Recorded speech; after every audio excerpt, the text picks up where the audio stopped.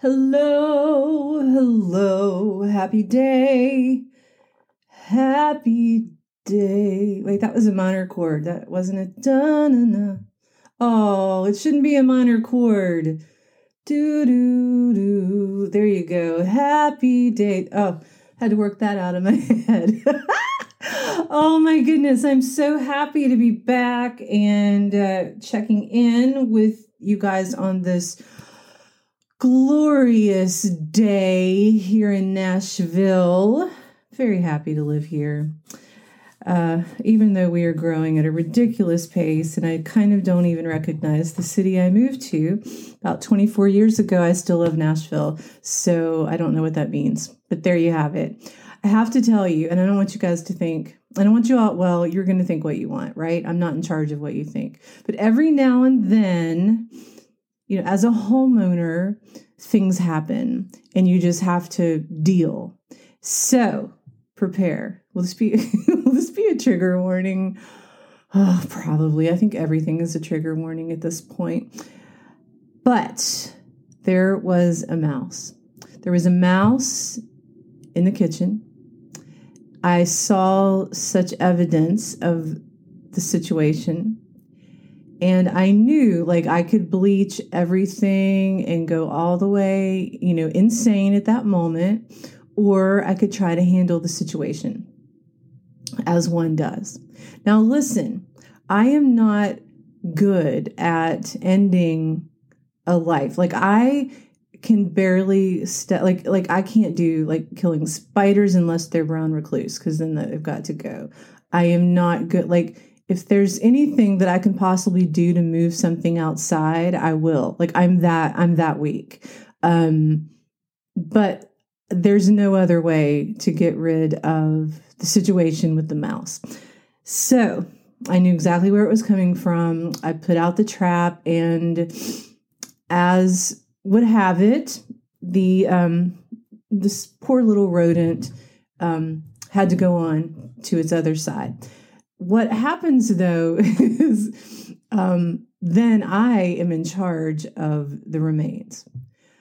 I cannot even explain to you nor convey the terror that is that I have committed this act, which is so crazy. I know that I've committed this act, and now I'm in charge of disposing the situation. I can honestly tell you that I am apparently more afraid of a deceased mouse than I am a live mouse. I have no explanation for myself, but I just wanted you to understand the trauma. All I can say is I was so sad that we had to have that ending. I'm not even kidding. That's what a nerd I am. And then I also had to deal with the situation. I'm still working through it, and I kind of do feel bad. I wish there was another way. I just don't know of another way that actually works. Yeah, I've tried other ways, but it just doesn't actually work. So thank you. Thank you for the therapy. Thank you for hearing me out and allowing me to discuss the situation. Speaking of absolutely nothing that has to do with that, we are going to talk about buffering as I define it. So you're probably like, hey, Belinda, what is buffering? Can you explain that to me? Well, as a matter of fact, I can. So the way I interpret buffering is when you kind of create these situations around you so that you don't have to deal with the real thing at hand.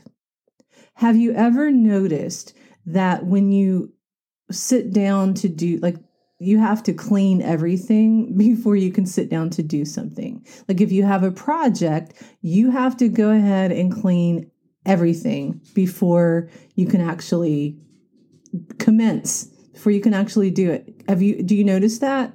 Exactly. Now, another thing that I notice is when I get ready to work. So I come into my office, I get to my desk, and I will have stuff on my desk. Right now I have books.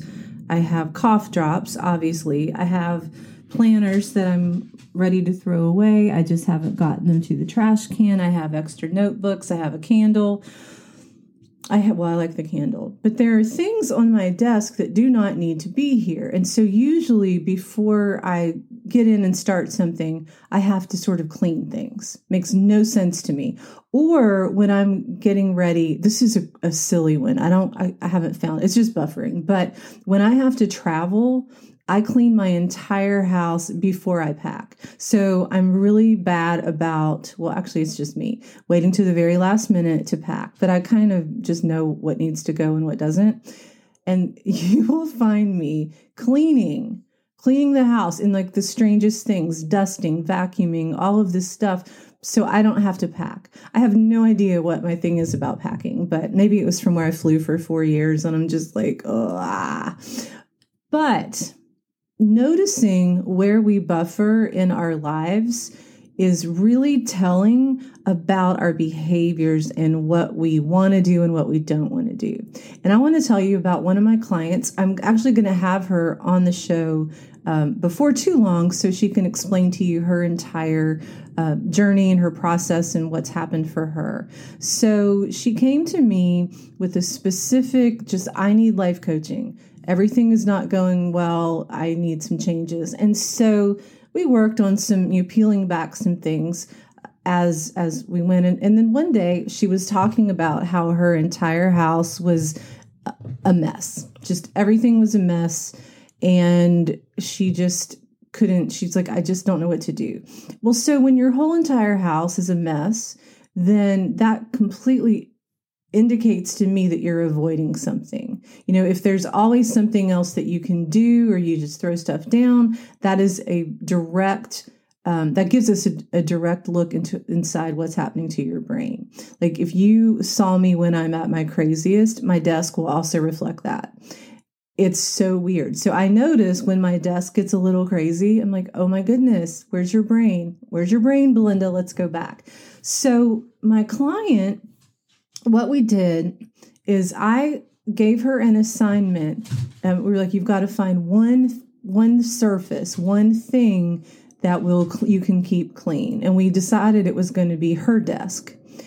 And so we went from like our before and after picture was stunning.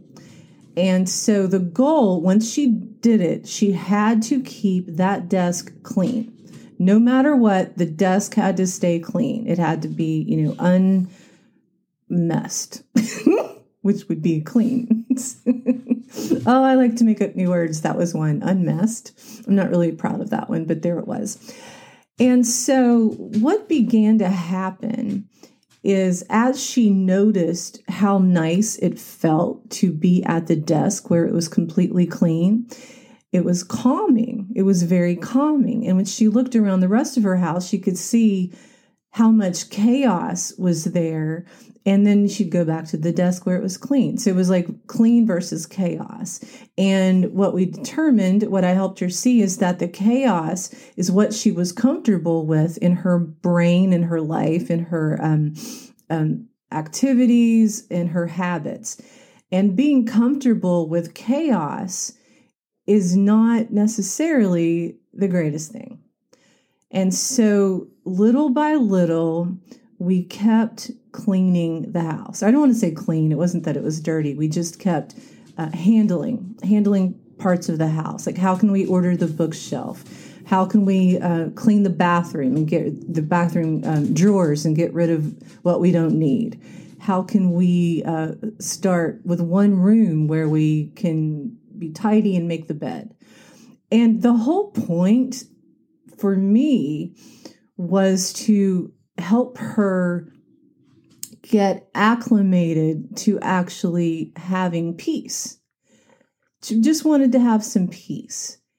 Well, we worked together for our normal 6-month period. And by the end, I believe she had changed jobs. She had, her relationship with her family had changed for the good. And now what has happened with her, as she's realized that she's not buffering, she told me that as she cleaned and threw away stuff or donated it, that she gained in her home about 300 square feet. Like that is how much she had, like that's what she said. I mean, I haven't But she said, but everything. She's like, it just feels like a sanctuary to come home to. And it also has to do with your brain. Like, okay, I don't have to feel chaotic in my brain. And so as you don't feel chaotic at home, then it helps immensely to see when you start to get a little chaotic again and what you lay down, what you put where, then you know you've got to get back to taking care of yourself. So one of the first suggestions I want to give to you is to look around. Look around, whether it's your car, whether it's your house, even if it's one desk, and pay attention to the way that you keep that. And notice that the reflection of your surface is also a reflection of what's going on in your brain. And so then I invite you to clean one. Like, listen, you can't do a whole thing. It's just not. You can't like get in like, okay, I'm going to clean my entire house and I'm going to have like 30 things. Oh, Bernice has a question. Hold on. It's the first time you guys have ever had to go on hold. All for little Bernice Renee Pants, my disabled pug. Sometimes your disabled pug just, you have to deal. Right? If you ever had a disabled pug or an unruly canine, now that she's blind and almost deaf, she's kind of learned that she can bark and she can get a treat eventually so that she can be quiet. And she's deaf and almost blind, and I'm not sure how to untrain it. So just have mercy. Okay, back to buffering. Look around and see, do you have a surface that always stays a mess? And look at a part of your brain or a part of your life where you're always worried or where you don't feel calm.